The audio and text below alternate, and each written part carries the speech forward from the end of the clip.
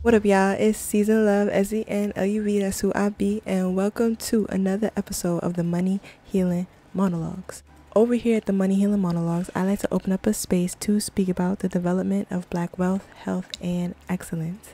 So, join me every single Monday where I like to reiterate, reteach, and dissect some shit that I just think us as a Black community should speak about. And of course, the purpose of this is to open up a conversation. So please feel free to comment down below. Let me know your thoughts. If you agree with me, if you disagree with me, if I ruffled some feathers, whatever the case may be, comment down below and let me know what's tea.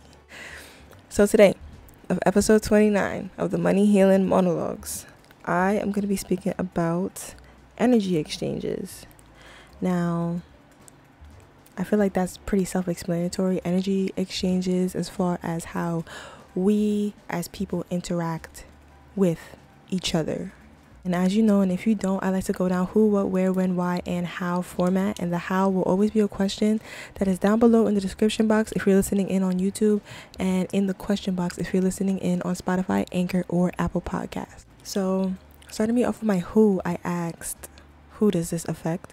And I said everyone because of socialism. We all have to interact with each other whether we like it or not, in order to get our goods, at any local store or any store in general, honestly. Getting on the bus, the train, public transportation, you know what I'm saying? Like, we all have to interact with each other on a day-to-day basis, whether we like it or not. So energy exchanges are bound to happen. Bring me into my what, I asked, what does our energy exchanges show?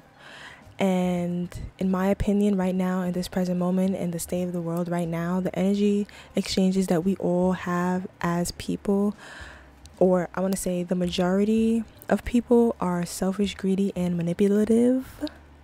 Like, I think that that's just an innate feature that most human beings today have. We have this very hyper individualistic mentality, especially when it comes to each other. Like, and then we have to interact with each other because of socialism. We all have something to gain from our interactions, or if we don't see what we can gain from the situation or person, then there's like, this underlying, I feel like, I don't know, this really, really, really, really strong collective sense of selfishness, greed, manipulation because of how this society was bred. And then that brings me into my where, asking where did this come from? And I said that this energy came from colonization. Like, I feel like the whole concept of colonization in general is selfish, greedy, and manipulative. And because that's how our society was bred, that's the type of energy that I feel like us as the people of this colonized nation just have with each other. I personally feel like we're very selfish towards one another. I feel like a lot of people lack a very, very, very, very, very deep sense of empathy. And that's dead terrifying because it's like socialism is everywhere. You know what I'm saying? Like I said, we have to interact with each other. So the nature of being selfish is truly, like, I don't know. Of course, in my opinion, I think it's uncalled for, but it's also something that is deeply, deeply, deeply embedded in the society that we have become accustomed to. Moving me into my when, I asked, when did this get integrated into our collective lifestyle? And my answer to that was the evolution of humans from how we've came to interact with each other. I can't give you a history lesson right now on how people used to interact with each other on a day-to-day basis back in the day. You know what I'm saying? I wasn't there, so I don't really have those type of facts. But what I can interpret from the world's energy right now, in this present moment, one can see and one can assume through the evolution of humans and how much we just evolved and grown as a society. And of course, when I'm talking about society and when I say us, I'm specifically talking from a Black person's perspective in America, because that's where I am, that's what I am, that's just my experience.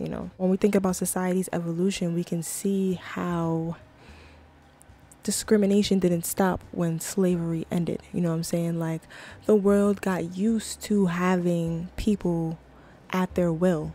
You know what I'm saying? Like, the world got used to taking and wiping out nations in order to get their own personal gain from their land or their resources.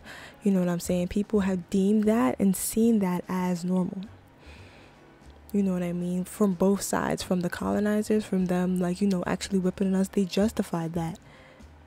And then I feel like on the other side, you know, us black people, we didn't really, I don't think we justified it. I think we had to submit to it in order to survive the times that we survived. You know what I'm saying? As you can see, there's still black people everywhere, so that didn't do a good job of stopping us.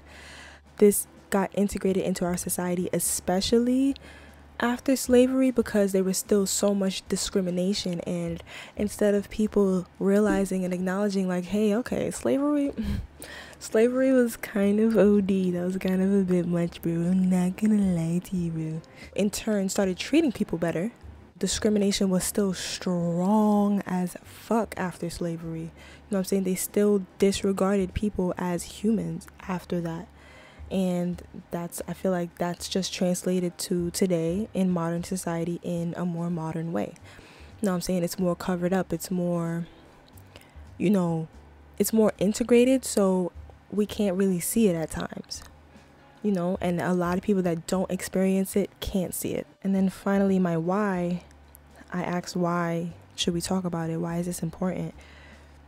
My answer was because this is how we shift collective consciousness. Now, I definitely spoke a lot about collective consciousness in this segment. But just to reiterate again, there are things called social constructs. And these social constructs are beliefs that are held up by majority of, I want to say, the individuals that live maybe in this specific area or just in the specific lifetime. You know what I'm saying? Now, because we all give our energy to believing in this idea, in this construct, it in turn gives it energy and allows it to manifest itself in the physical reality. For instance, money is a social construct, in my opinion. Race is a social construct, in my opinion. Saying that if everybody stopped believing in these things, it would cease to exist. So that's what I mean by collective consciousness. Like, if we all were more intentional with our energy towards each other and how we exchange energy towards each other, we would breed a more softer, nicer, and positive society. And I feel like that would just, it will literally change the world, in my opinion. You know what I'm saying? Because it genuinely starts with every single individual just literally shifting their mindsets and shifting the way that they speak to people. And now my how, which is a question that will always be in the description box if you're listening in on YouTube, and in the question box if you're listening in on Spotify, Anchor, or Apple Podcast. My question for this week is, how do you intentionally or unintentionally interact with the people that are around you?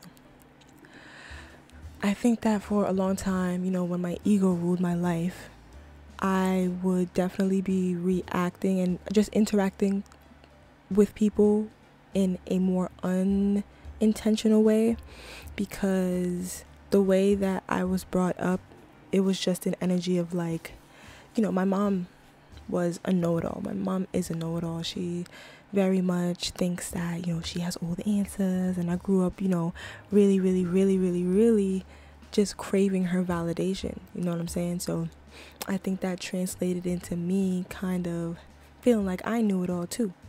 You know what I mean? Because I also had this rebellious nature to me. And though I subconsciously wanted her approval, that still manifested for me in my life as this rebellious child, you know, doing the complete opposite of what people told me to do and not really doing the things that I did not want to do, like math. I didn't want to do that shit, so I didn't do it. I'm weak. But that just goes more and more and more to show how unintentional I was with interacting with my own family, with my own friends, and just teachers and people that were in my life at that time. And now growing into the individual that I am today, I would say that I am 100% way more intentional with every single aspect of my life. You know what I'm saying? I'm way more patient, and I'm more receptive to the intuitive guidance that is not only in my physical reality, but also in my spiritual reality, in my subconscious reality. You know what I'm saying? Like in the energetic field, I'm just more intentional with everything. I pay attention to everything so much more than I did before, simply because I have come to learn that that's just how I live a prosperous life. That's how I live a comfortable life. So yeah, that's just my experience. But I would really love to hear your perspective down below in the comments. But on that note, thank you so much for tuning into this episode of the Money Healing Monologues. I really hope you appreciated this, because I appreciate you for tuning in and listening and hearing my perspective. I'm really grateful. I hope you learned something. I hope this fed your mind in any positive way that goes towards your personal highest good. But yeah, don't forget to like this episode, subscribe to the podcast, comment your thoughts below, interact, because I'm here for you and I support you and I love you. So I'm gonna see you guys next week, alright?